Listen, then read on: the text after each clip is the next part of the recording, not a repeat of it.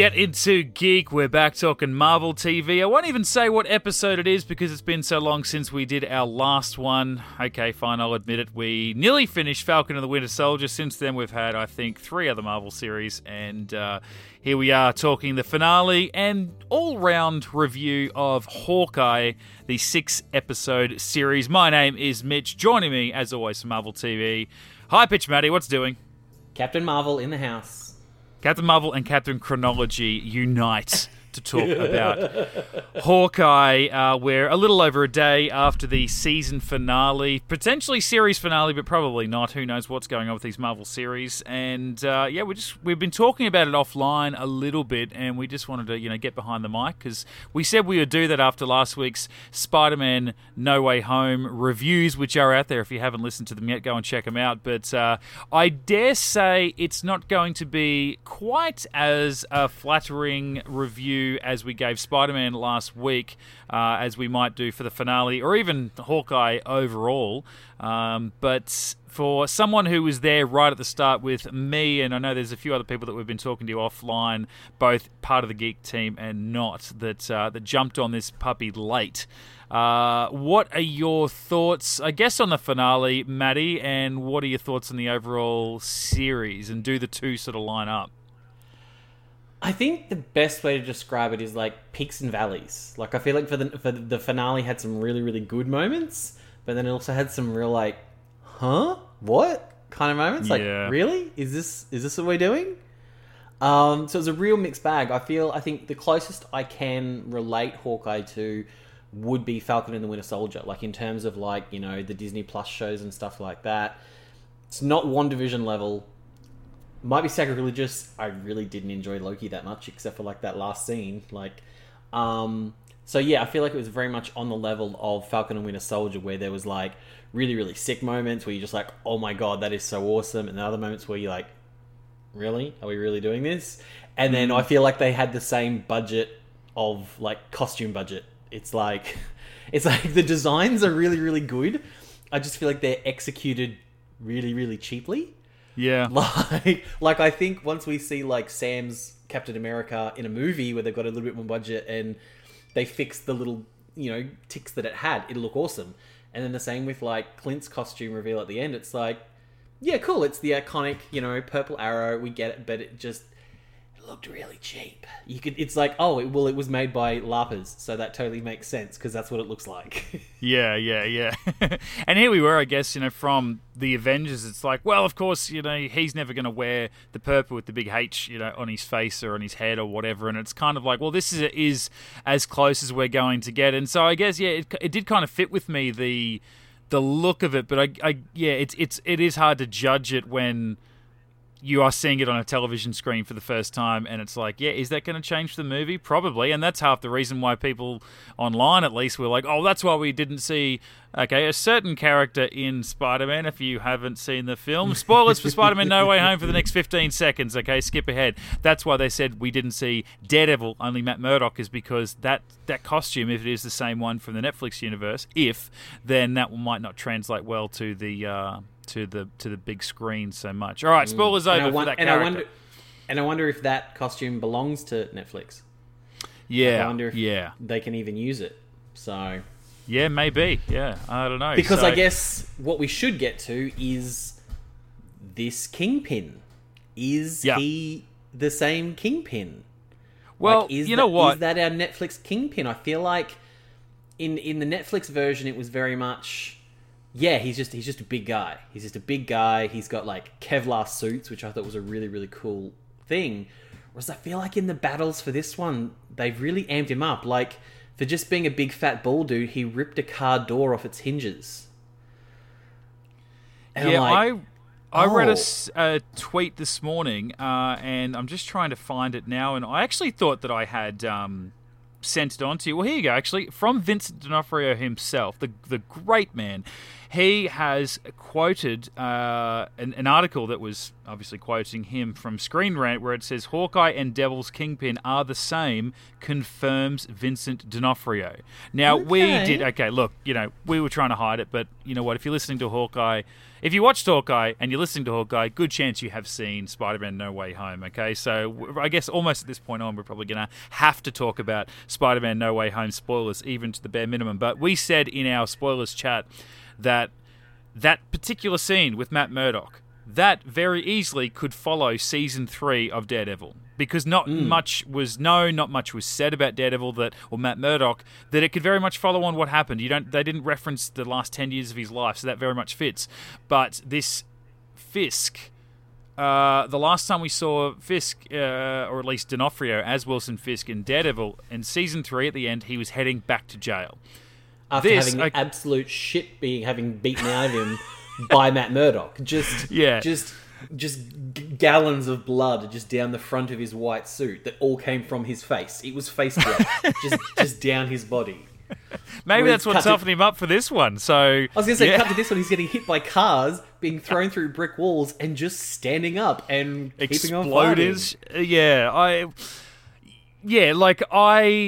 think I'd said to you in that chat last week, but maybe offline at some stage, that I finally was okay as of about 2 weeks ago that this isn't we're not going to get a continuation of those characters. And I've just realised, as many more smart people out there would have, is that, well, by making them new and just having them as the same actors playing those same characters, well, they're just a variant, and we've been introduced to variants or alternate universes and different realities and blah, blah, blah, multiverse shit, that means that the storyline and the character arcs and all that sort of stuff, and the acting and those particular takes on the characters from Daredevil on Netflix are not going to be tainted. There's nothing they can do in Hawkeye or Spider-Man or ongoing MCU stuff that is going to derail anything they did on Netflix. And that's probably the best thing. And also for the MCU, you don't have to bring these guys in and go, we'd love to do the Born Again storyline like in a different way or a proper way or something compared to what Netflix's interpretation of it was, but we can't do that because,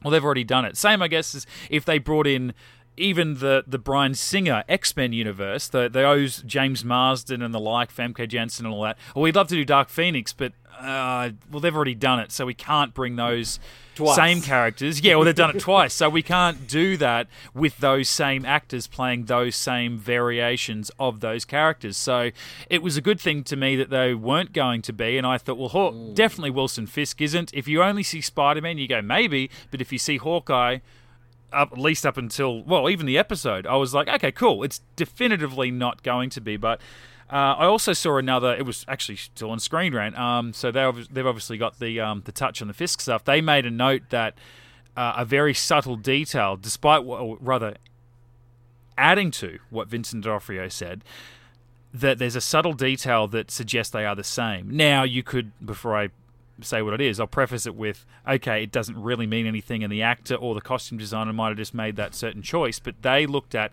the cufflinks. And I don't remember the cufflinks, but it must have been a big deal in Season 1 when you learn a bit more about Fisk's history and his dad being this violent, domestic abuser, and that he wore his father's cufflinks as a reminder of who his dad really was, and I guess what he didn't want to be, and the type of thing that he's trying to get away from and all that. Big thing in the Netflix show. Yeah, which I'd forgotten about. I honestly haven't watched any of them, or at least certainly the Daredevil stuff, in like 3 years since they aired, so I'd forgotten about that, but apparently those are the cufflinks that I think even, Kate Bishop at one stage picked them up and used them to some extent. I don't know. Some stage we do see them. She flicked? That might have been what she flicked. She flicked that to set off. Yeah, that was his cufflink.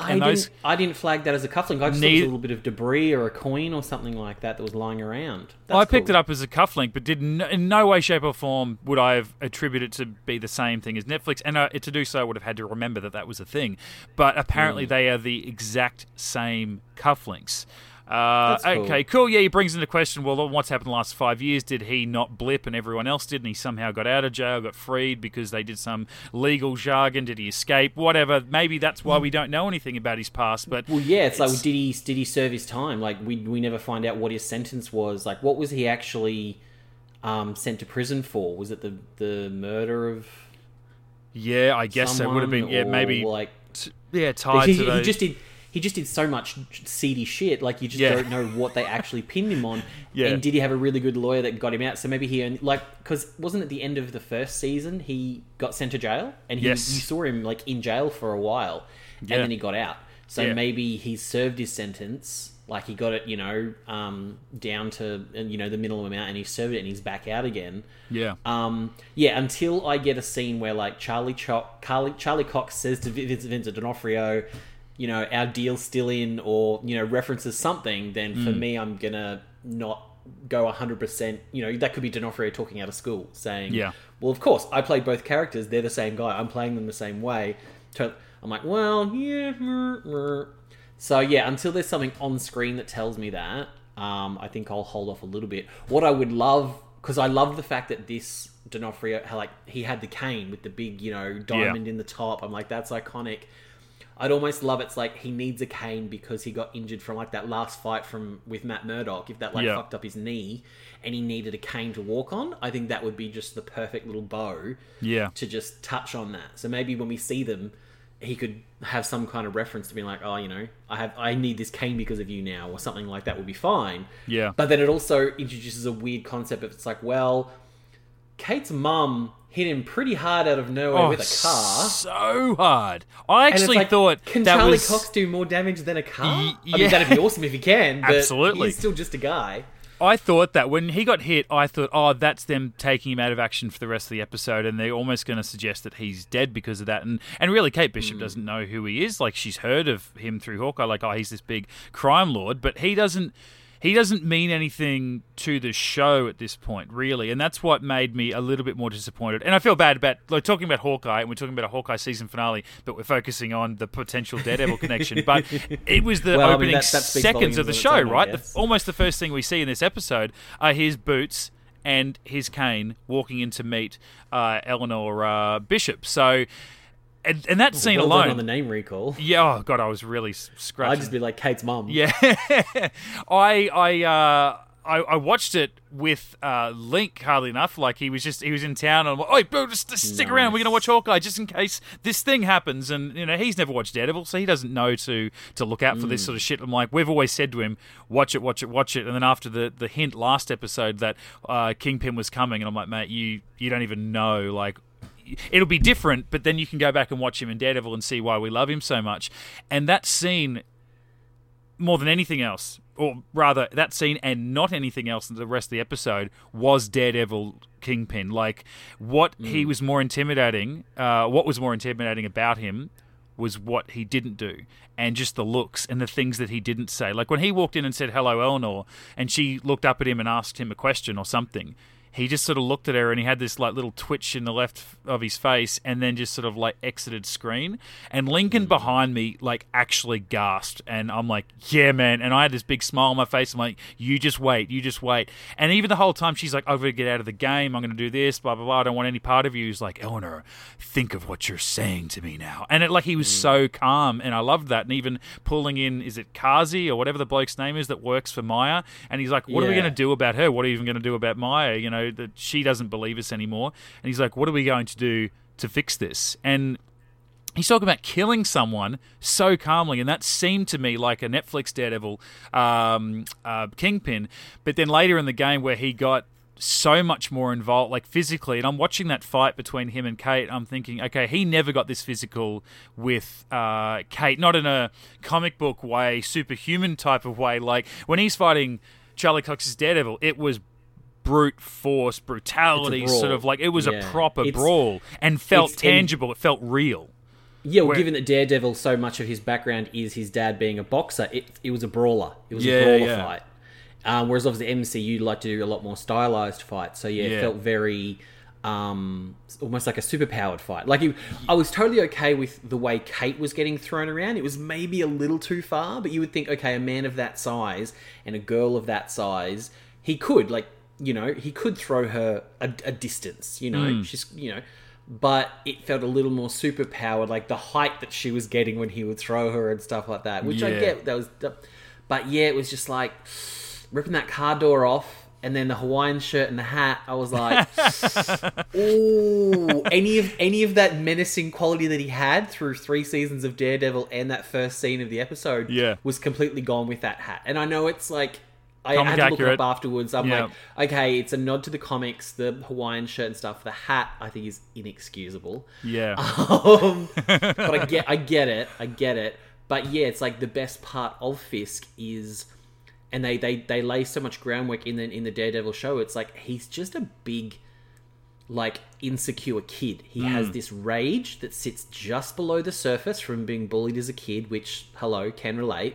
But his like, as you said, like, his measured, quiet moments, D'Onofrio just kills because you can see that rage just under the surface. Like, he could snap at any second. So yeah, and obviously, you know, there are a couple of moments in the show where you see him snap, which is great. But yeah, this was just a very different sort of style of fight. So I was like, it'll take some getting used to. Yeah. And then he obviously at the end gets shot directly in the face and is still going to survive somehow. Yeah, he's a Halloween or he's a slasher film bad guy. But you know, it's it's classic, you know, trope in film and TV. They pan away, you hear a gunshot. So all they have to do when, I guess, in the what's her name, Echo series, is that they will reveal that, and he will have grabbed her hand, forced it up, she fires it, and maybe the muzzle flash will then go to more comic book accurate stuff where he temporarily goes blind, and it'll just be the Flash that's temporarily made him that way, and she's deaf, he's blind, but he's still alive, and will probably still, you know, feel for her and want to care for her in his own sick, dark, twisted way. It could even throw into, like, Echo's, like, her iconic look, which I thought we were going to get in this show at the end, but we didn't. Like, we got her with the hair down, which was obviously a different look for her. So I thought, oh, okay, at some point there's going to be a fight and she's going to get... I don't know how it's going to be white, but I thought, okay, maybe they'll do it in blood, but she'll get, like, the handprint or the 3-finger sort of thing on her face. And I was like, well, surely we're going to get that. And we didn't. So maybe... Which we did in episode 3, like when her dad died, when she found her dad, she did get the blood on there. But I was looking for the same thing. I'm like, I wonder whether she's almost taken that on as her symbol sort of thing. And when she come out with the long hair, I'm like looking at her face and if there's any kind of white mark, and there wasn't. I thought, this might be... It's almost like the Hawkeye thing, right? It's he's going to maybe kind of wear a shade of purple at some stage, and you're like, okay, well, that's the nod, because they're never going to put him in purple tights and a mask. And what's Maya going to do? Like, every other day, she's going to turn around and put, like, white handprint on it. It's like, no, we're going to show why that's a symbol, almost, with her dad's blood and her origin, and then she just won't have that kind of ever again. So it would have been a tough one to have. But, yeah, I think for me, the Kingpin stuff, it should have ended at the end of that first scene where he says, is it Kazi? I keep mixing up his name. No, but Kazi sounds right. Yeah, and he says, you know, basically about killing Eleanor and what are we going to do about Maya? And then it kind of cracked in. That was almost the cold open.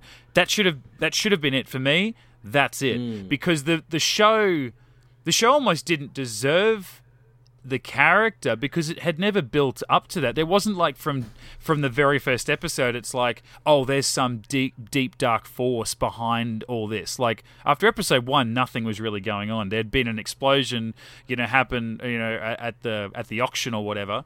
But then those guys broke in. So okay, you got the tracksuit mafia or whatever, and then okay, well they're working for Maya, but Maya's after the Ronin suit because she wants Ronin. Blah blah blah. Like that was sort of the bad guy element. Okay, well then Eleanor is going to be the overall bad guy kind of thing. No, but we find out at the end of last week, well, she's working for Kingpin. It's like, cool, but he doesn't need to be he... In the same way, I almost compared it to Lincoln on the phone last night. It's a bit like at the end of the first Guardians of the Galaxy, and the whole movie they've been talking about getting after Ronan, the accuser, and Drax wants to kill Ronan. Ronan, with his bare hands, killed my wife and my children. I want to kill him myself. He is the be-all, end-all of my existence, is to kill that person. Ronan dies, and then at the end they're like, oh, well, I guess that's the end of that. He goes, no, I'm after Thanos. He was Ronan's boss, and so he's the guy I really need to kill. And I'm like, no, Thanos is the guy that the franchise needs to be the big bad. Right up until now, you've never really heard of this bloke, but all of a sudden you're really angry at him. And in this, no one knew anything about Kingpin until, like, you know, okay, Hawkeye's there saying to Kate last week, oh, he's the guy that I was hoping wasn't going to get involved because he's out there. But he's probably got his hands in that many pies, especially if he's the old Kingpin that we know. Because right so far, if that was his actual office at the start, I'm like, I get that you're trying to stay low, but that's a really dodgy office for someone of your power. And then when he stands up, he I goes... thought they were in like a restaurant or something. I thought they were in like some weird Hawaiian restaurant. Oh, okay. Well, maybe I was too focused on D'Onofrio's face than to look at anything else around because I was just so obsessed to see him back as this character. And I'm like, how did no one spot him during the pandemic times with a bald head and a clean-shaven face and go, obviously he's going to be Kingpin again? Like, I'm fascinated they managed to keep that a secret as long as they did, outside of just being a rumor. But for me, that's almost where it should have ended. And then I know obviously it was leading to Hawkeye fighting Yelena on the ice after they'd taken down the Foot Clan of Tracksuit Mafia, and then Kate's battle, even though it hadn't really been leading there until it had been leading there, but she didn't know about it until the end of last episode, could have been with her mum. Now, I'm not suggesting they fight, but Hawkeye was already fighting Yelena. Kate and her mum, that could have just been a talk, an argument, or something, unless they all of a sudden reveal her mum to be. I think the fight should have been with Swordsman. It should have been with the mum's boyfriend. I don't think he should have been a patsy. Yeah, he should have been in it. Maybe they were like Eleanor and him were both working for Fisk, but didn't know it. A bit Scream villain-esque. It's like get one arrested to make it look innocent, and then free them, and it's like, oh no, they were still. And we'll get to Jack in a minute because my God, that made me laugh. But that would have been. They also been fun. And Fisk's main character, like his main character trait is he's the puppet master. Yeah, he's the evil Monopoly man, puppet master, staying away from all the stuff that's going to get him in trouble, and that's why he has all these minions to do stuff. Yeah. So the fact that he got his hands dirty with Eleanor felt a little bit out of character from what we're used to and what we know about Kingpin. So I mean, even in this show, it's like when Hawkeye's talking about Echo's boss, it's like they even sort of laid down, like they went extra hard on it, saying he doesn't get involved. He likes his anonymity. Yeah. He can't work if people know that he's a dodgy bastard. So yeah.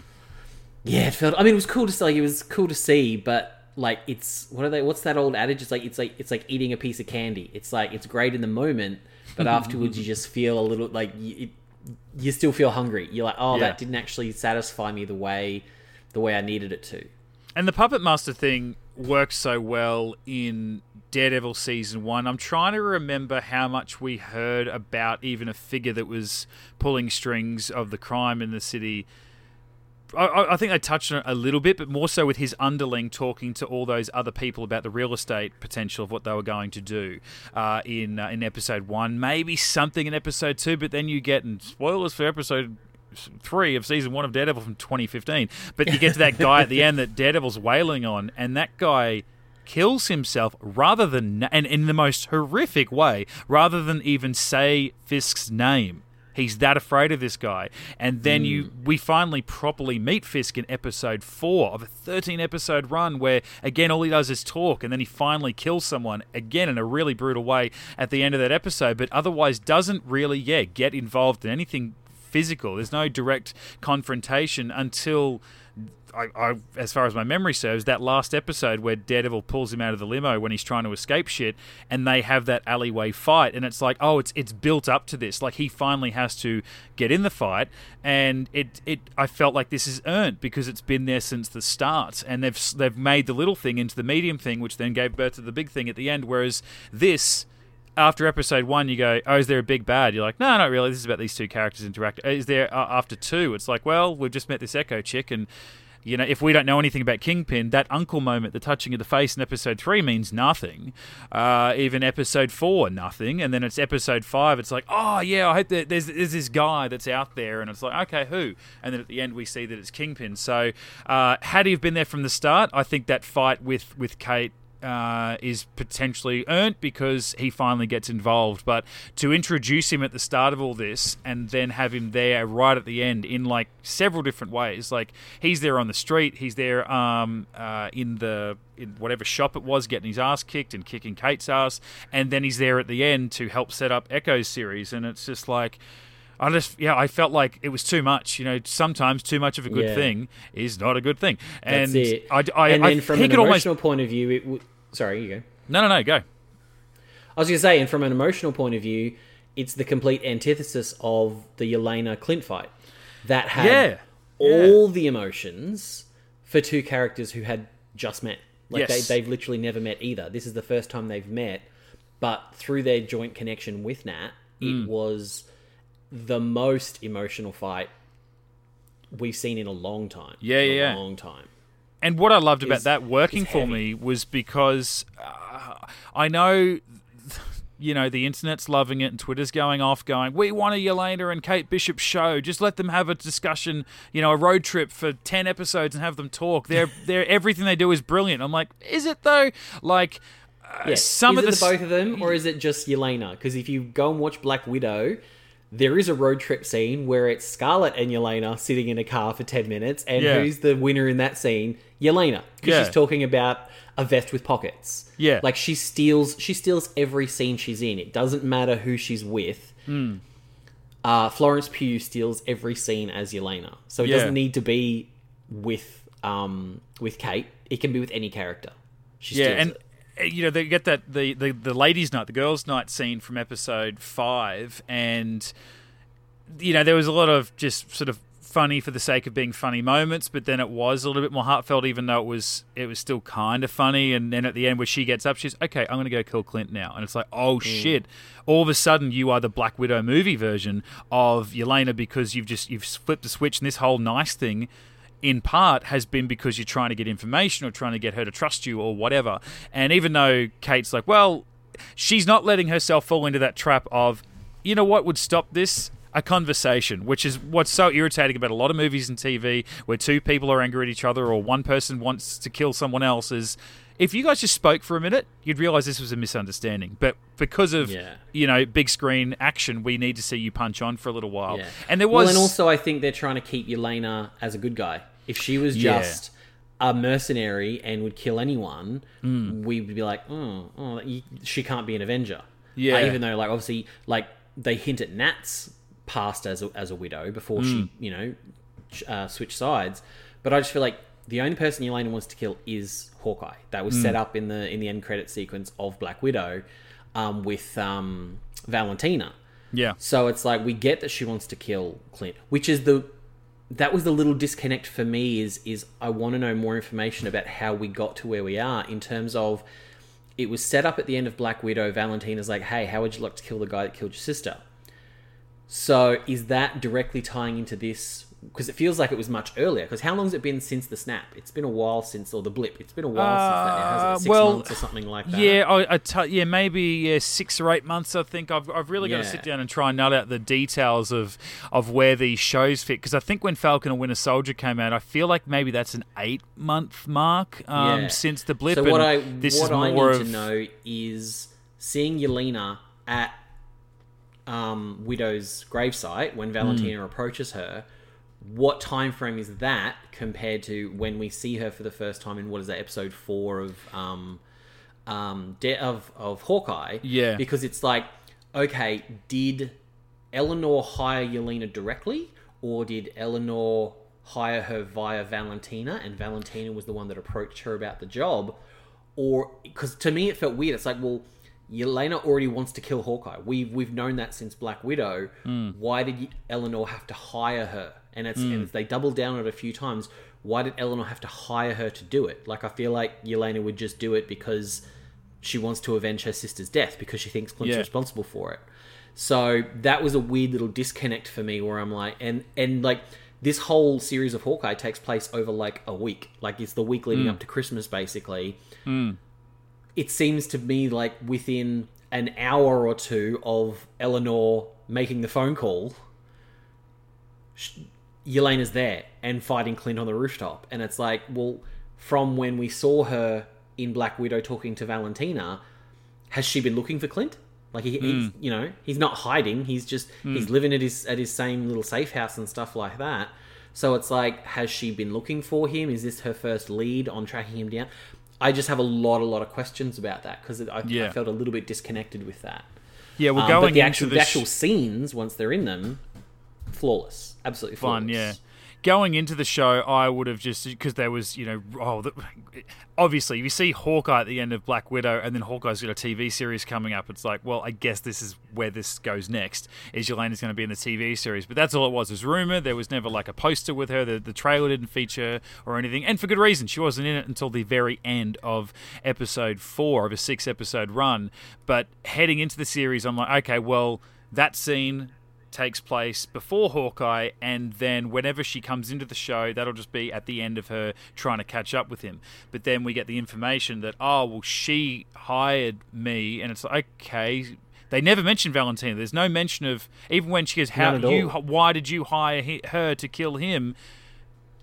There's no, okay, Eleanor doesn't need to go, well, hang on, no, first I called someone who put me in touch with Valentina, and then she said she's got someone. Because at the end of Black Widow, it's almost, from us seeing her in Falcon and Winter Soldier, she goes and hire out wannabe Captain America, gives him a new suit, and says, I've got a different purpose for you. And it's almost like, she's putting her own team together of her little, Dark Avengers sort of thing. Yeah, and she's the evil Nick Fury. Yeah, she'll go and probably put Zemo on the team or something, or all these other little people around that she's going to put no together. doubt she'll find Red Hulk, because Red Hulk has to be coming in was it She-Hulk or the other stuff that's coming, so it's like he'll be part of that team as well. Like it'll be like Red Hulk, it's happening. Like we're going to get happening, or something. And that's why I thought that, well, that's what she's doing it for, is almost like, hey, go and kill this guy that killed your sister, and then you'll know that you can trust me because I've pointed you in that direction, and then you'll be a potentially kind of bad Black Widow until you get turned and you become your sister 2.0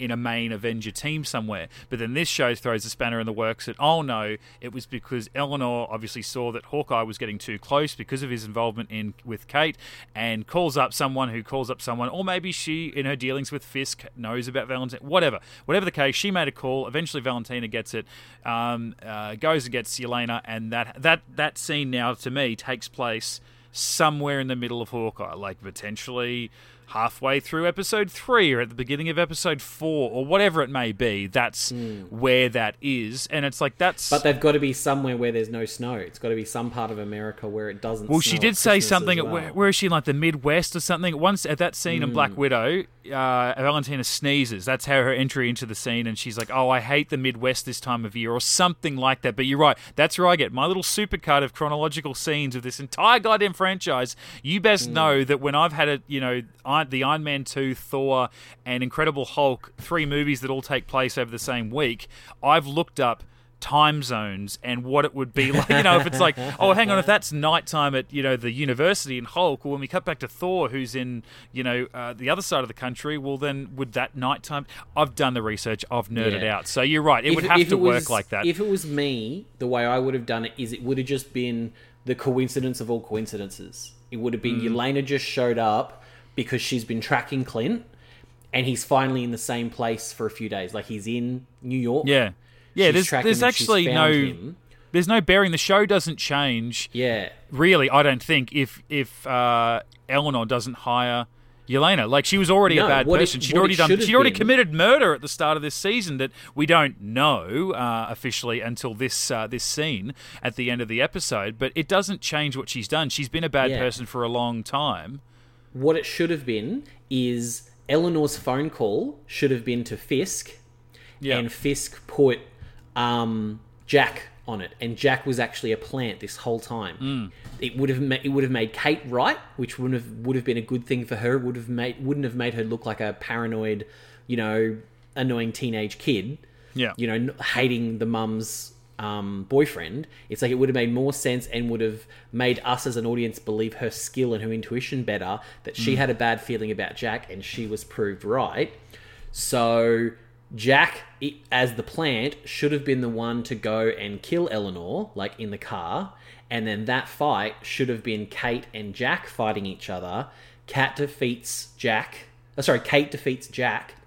saving her mum, and she's like, oh my god, thank you so much, my daughter, blah, blah, blah, blah. And then Kate still sent her to prison. Yeah.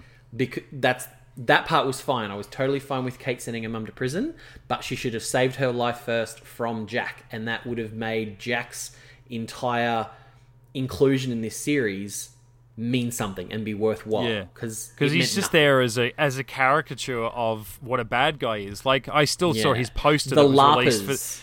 Yeah, The LARPers had more of an arc in this 6 episodes than what Jack did. And even that, And like, he when Hawkeye swords had... Yeah, like, I read one review of this where it said they've written...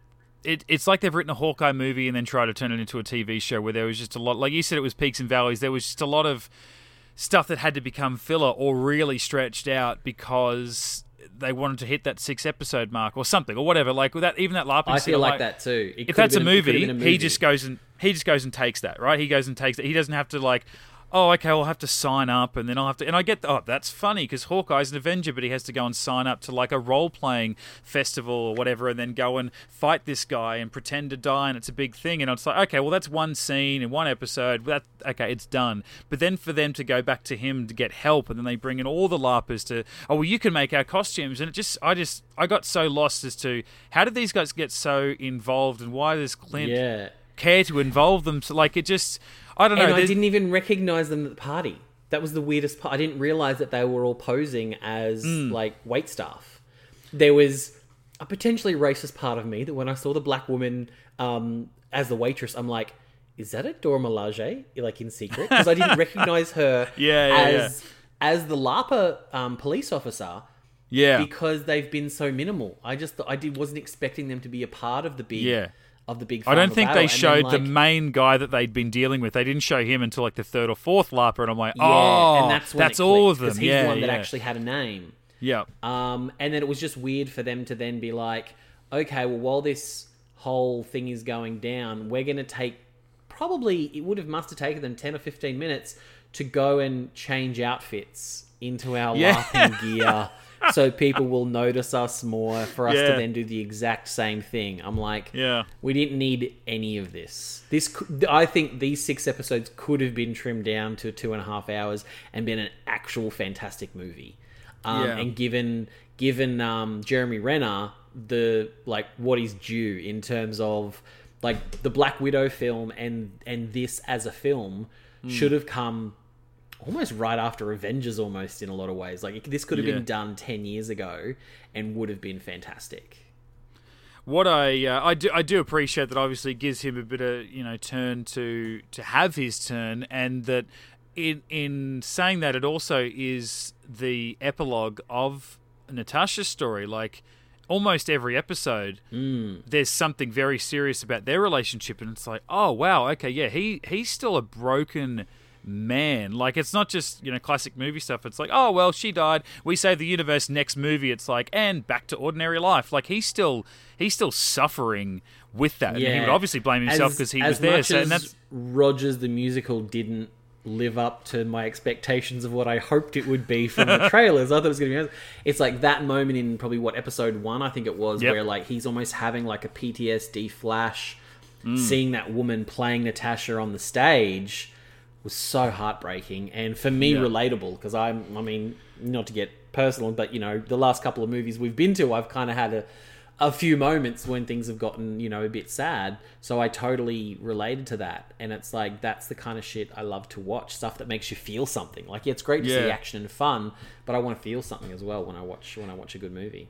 It is such a like, again, I like the joke of it, that they are, well, if this was a real world, well, then they probably would make a musical out of one of the Avengers. And which one? Well, of course, the American one, the big guy, the face of America, Captain America. But also, you think, timeline-wise, that musical is taking place 11 years after the attack on New York. There would be plenty of people, I assume, because they never said the death toll of that battle. Maybe they did in Agents of S.H.I.E.L.D., which is not necessarily MCU canon, but it certainly worked off of what was MCU canon up until that point. So if they ever numbered it, I don't know. I would like to think at least a couple of people died, but surely thousands. There were buildings coming down. Maybe even in Civil War, when they were showing up those things. It might have even just been an on-screen graphic or something like that, but I'm pretty sure they did sort of reference the death toll from New York. Yeah, and I say that because there would be surely a couple of people, more than a couple, that are sitting in that audience going, yeah, my dad died in that.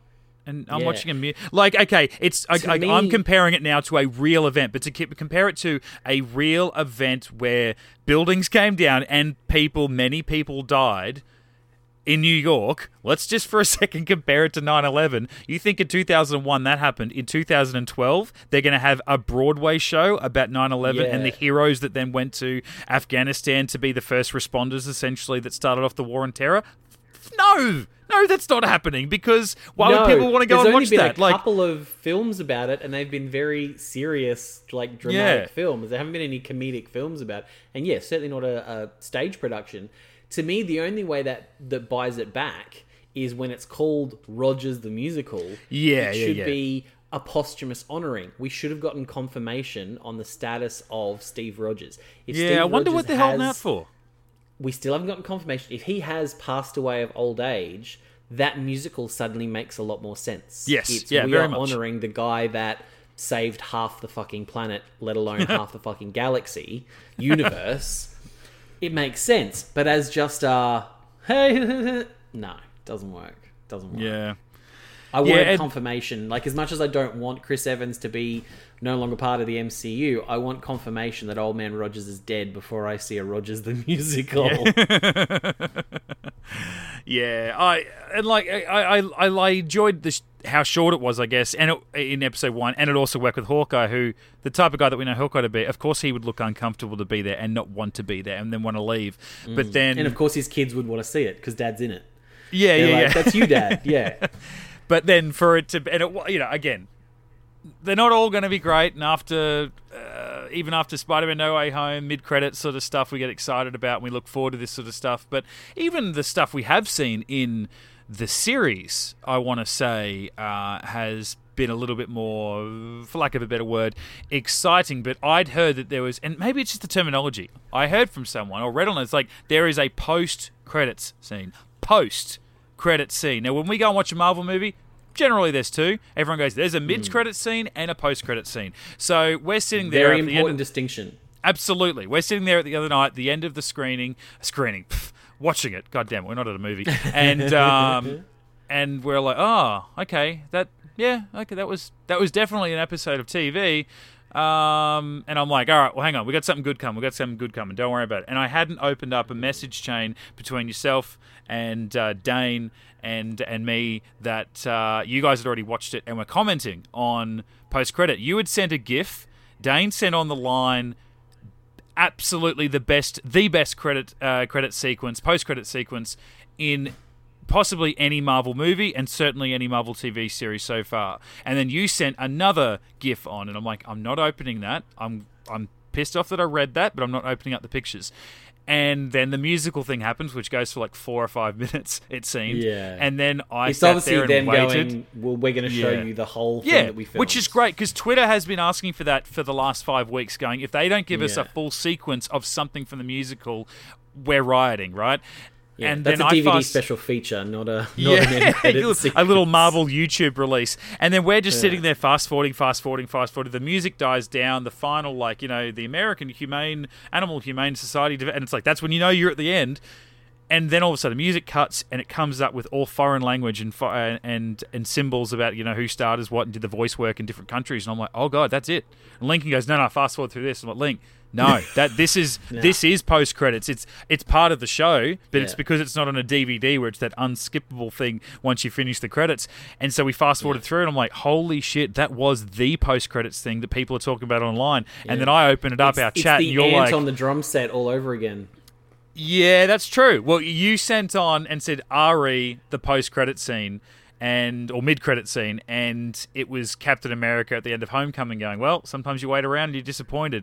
And I kind of wish that I had looked ahead of time, because I almost put importance on that mid-credit scene as making me feel better about what had come in the show, because, it just seemed like you said, peaks and valleys. This episode was even though it was twice as long as most of the other episodes, it still felt rushed. And I was really looking forward to that entire hour. And then the next day, I kind of saw on Insta the preview, 30-second preview of that episode going, it's available for streaming now. And I'm like, oh my God, they really did fit a lot in that episode. But it still felt like it wasn't enough to justify something, to let something else breathe. And I don't know, like the Yelena Hawkeye stuff on the ice was great, but leading up to that, where she's running through a building fighting with Kate, and then Kate throws something at her mid-fight, and she's like, oh, that really hurts. Oh, I'm going to get sore from that. I'm like, oh my, really? You're breaking up? I knew you'd hate that. I did, and like I know she doesn't want to kill Kate, but really, Kate means nothing to her.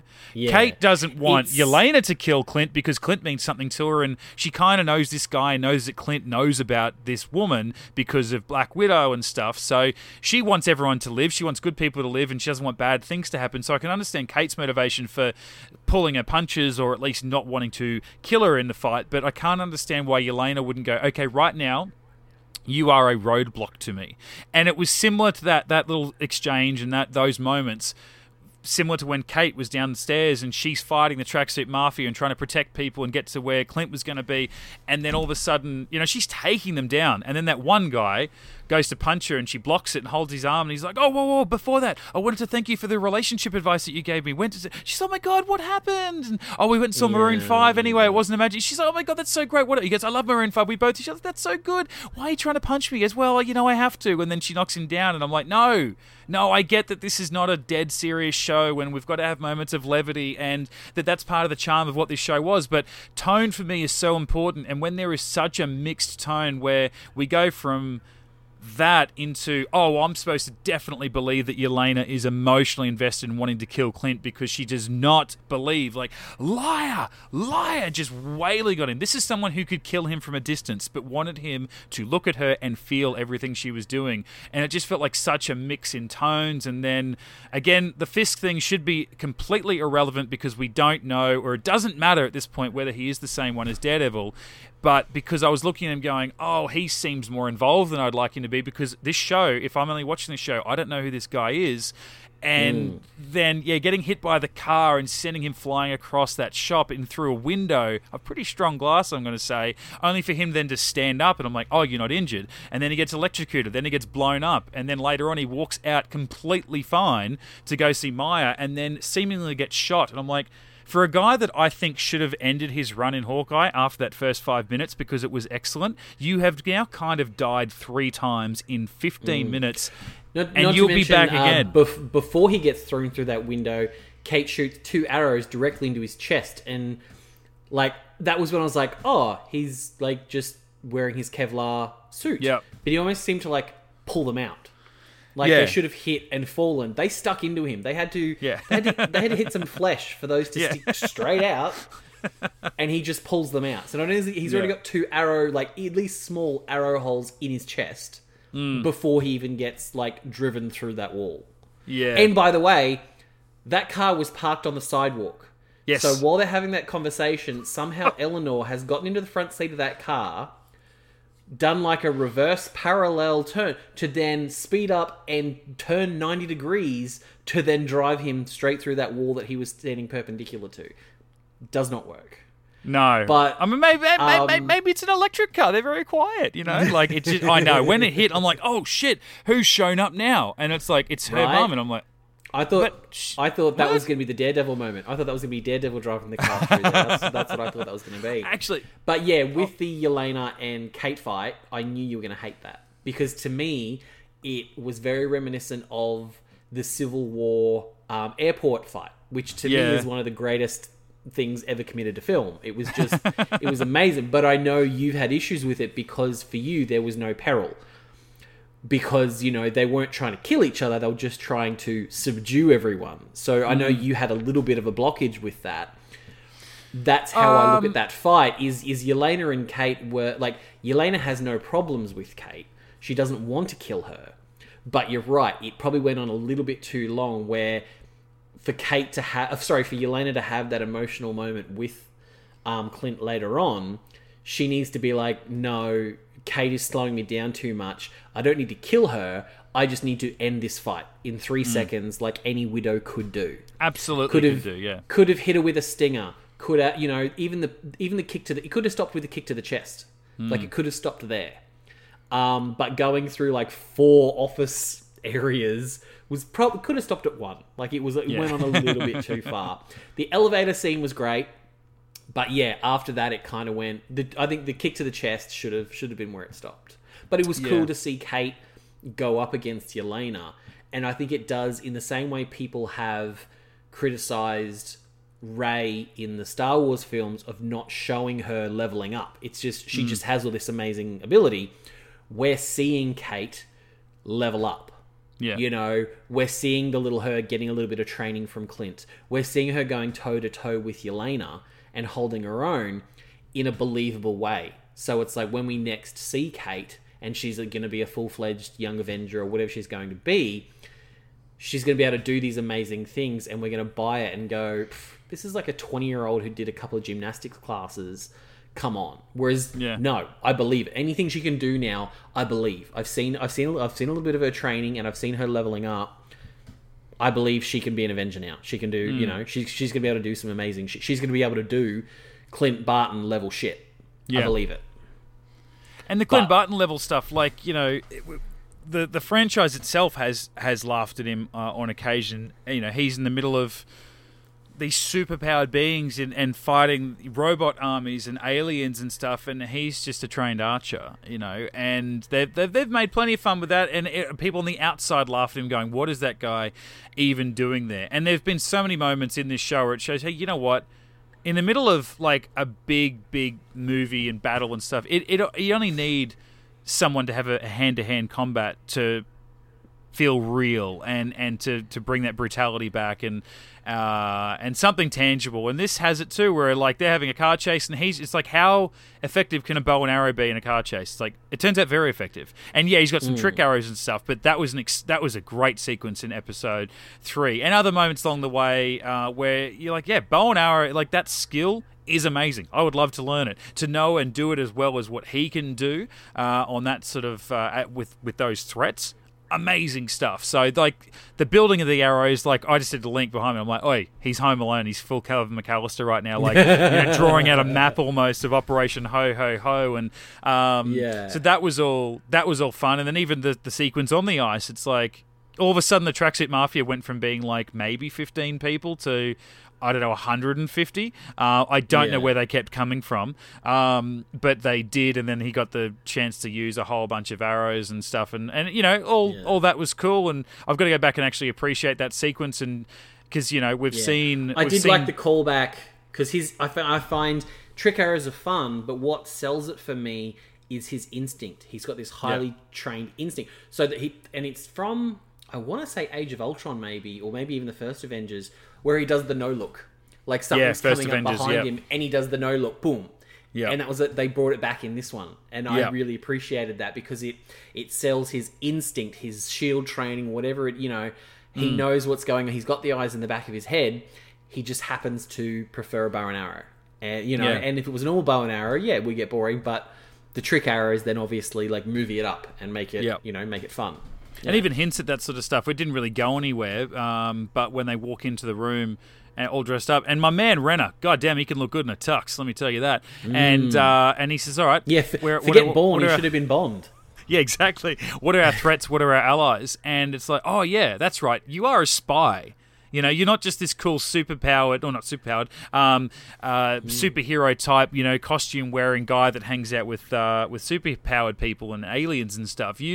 You're a spy at the heart in the beginning of all this, where you walk into a room and you've got to know where your exits are, and you've got to identify that the bartender's looking a little shifty, and that the security guard over there has a bit of a weak limp on his left leg. So, you know, you can take him if you need to, or something like that. And I liked all of that stuff. It's just, you know, when the getting from A to B, and it's like, well, we need him on the ice. Well, he's upstairs, and we'll have him jump out the window and grab that rope that Widow had. Okay, cool. Is he going to slide down? No, we've already had Kate kind of slide down. Well, what are we going to do with him? Well, it's going to break. Isn't he going to then die? No, he's going to fall into that giant tree and then get stuck there for 6 minutes.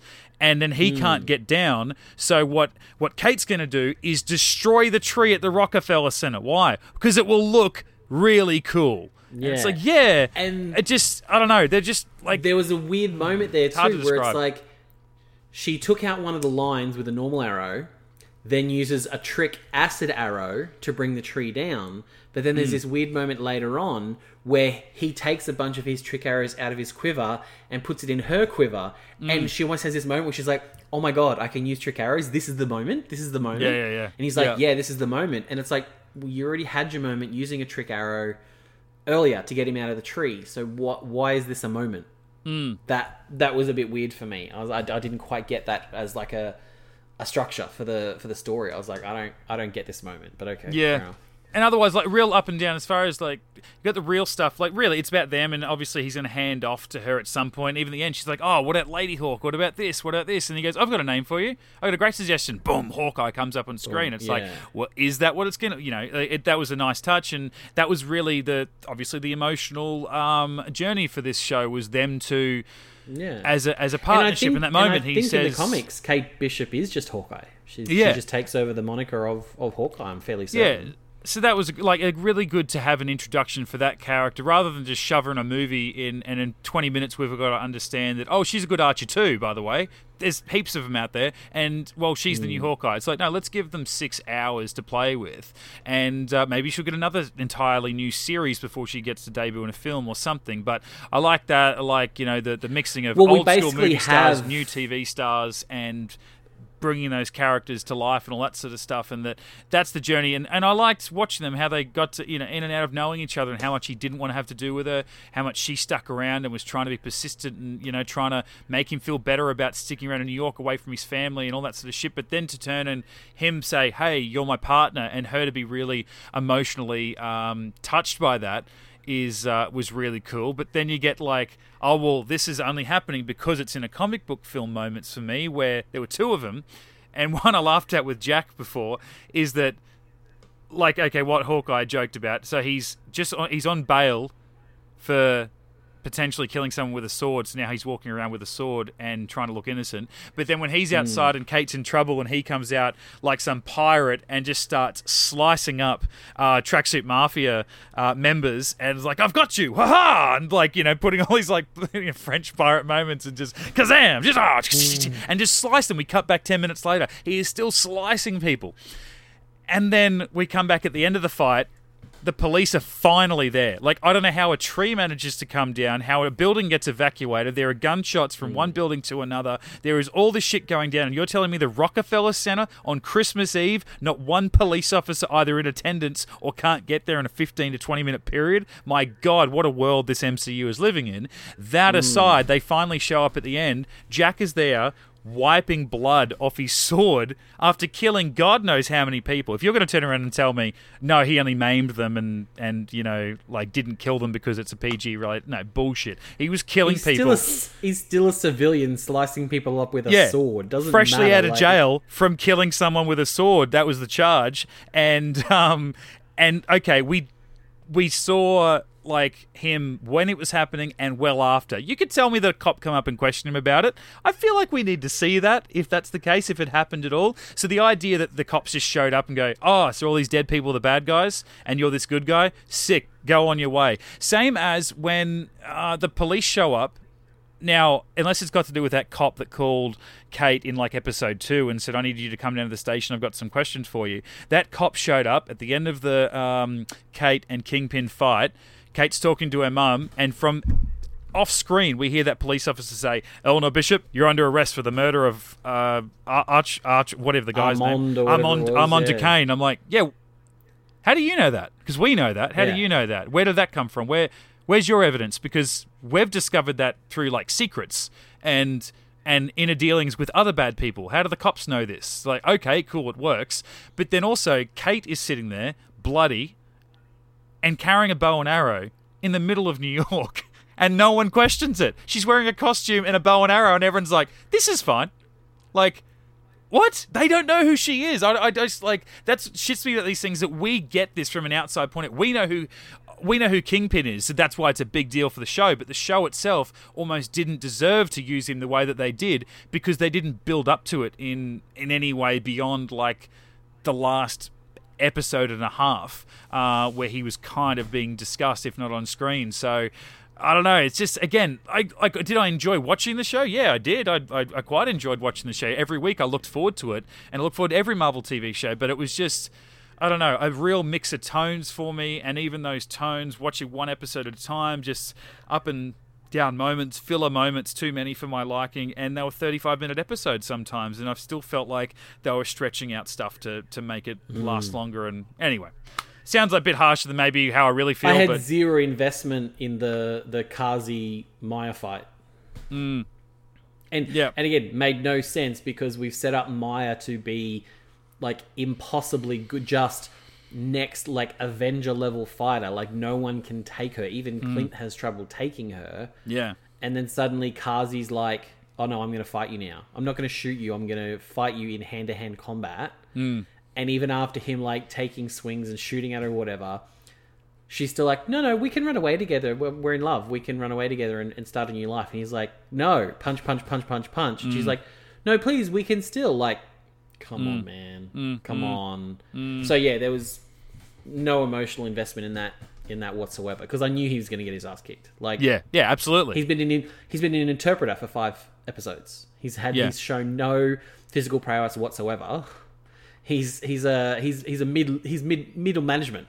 Like, yeah, and that's also what I find weird, that like Kingpin couldn't hire one other person to take out Eleanor Bishop. Like, I know Kazi was there at the start and said, "What are we going to do?" But it just seems like he would should have had an offsider there. Yeah, even for after the fight, the post cleanup, the making sure that there's no DNA evidence that Wilson Fisk was ever at that fucking incident.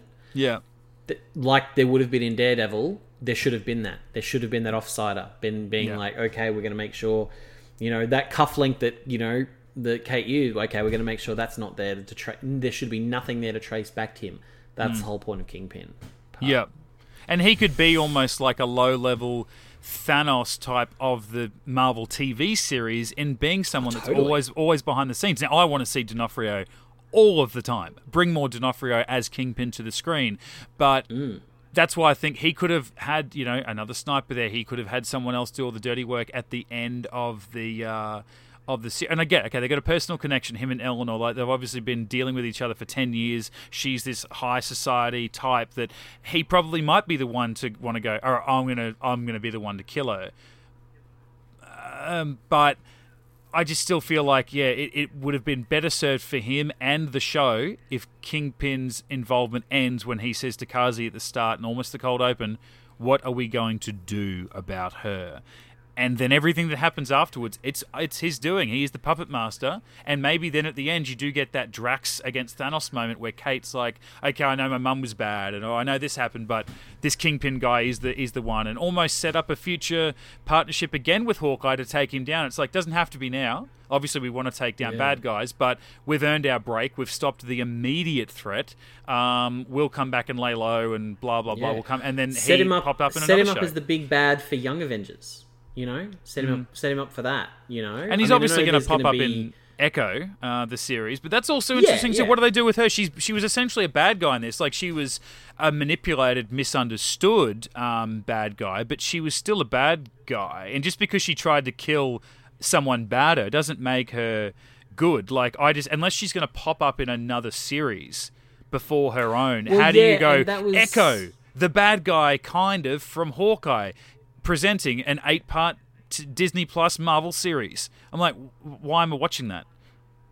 Okay, if you like anti-heroes, cool, we've got plenty of those. We've got to lean more into what has she done as part of the Tracksuit Mafia, because it's like everyone kind of forgave Clint for being Ronin. Like, as an audience, like, Ronin did some fucked up shit, including killing Maya's dad, even though, he was probably not a great person.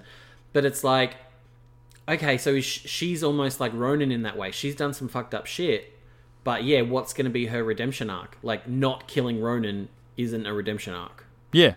So, yes, she's chosen to leave this life behind, but, as Natasha said back in the day, I got a lot of red in my ledger.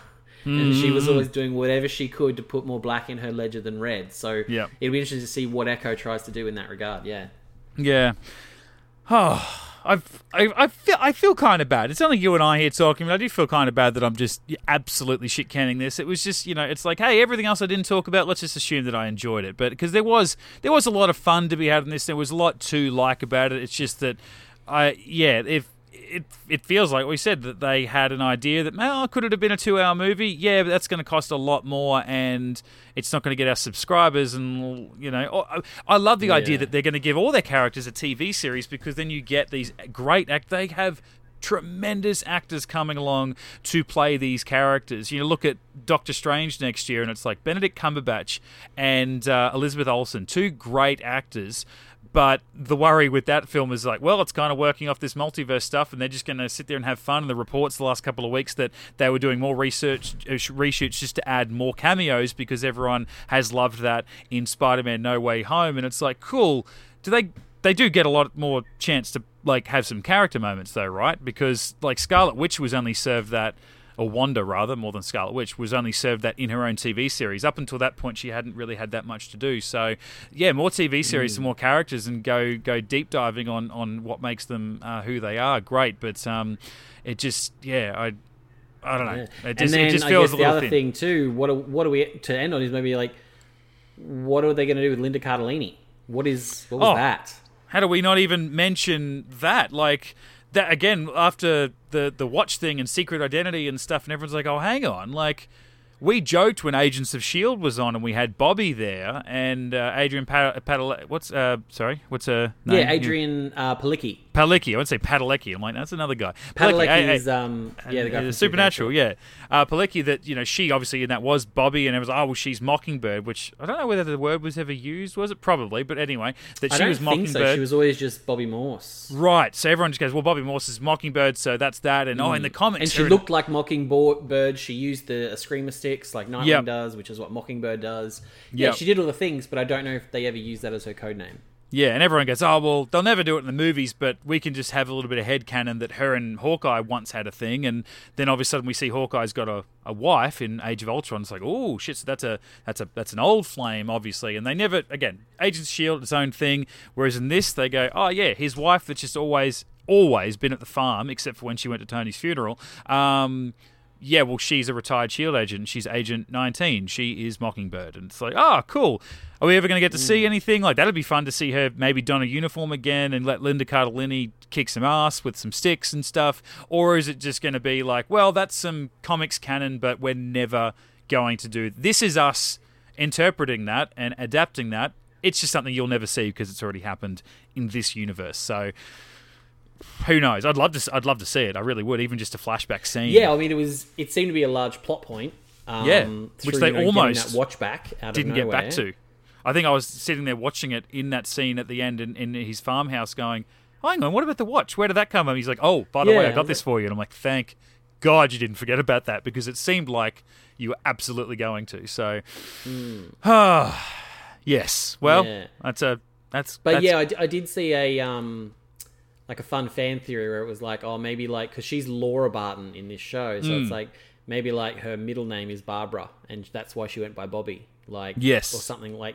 Could be a little, or Laura is her middle name, or something like that. Yeah, or Mockingbird is a moniker. It's a mantle. I've seen other people go, oh, maybe it's her little sister or something. Bobby's a little sister to her, and all different kinds of things. Oh, that it's could like be fun, yeah.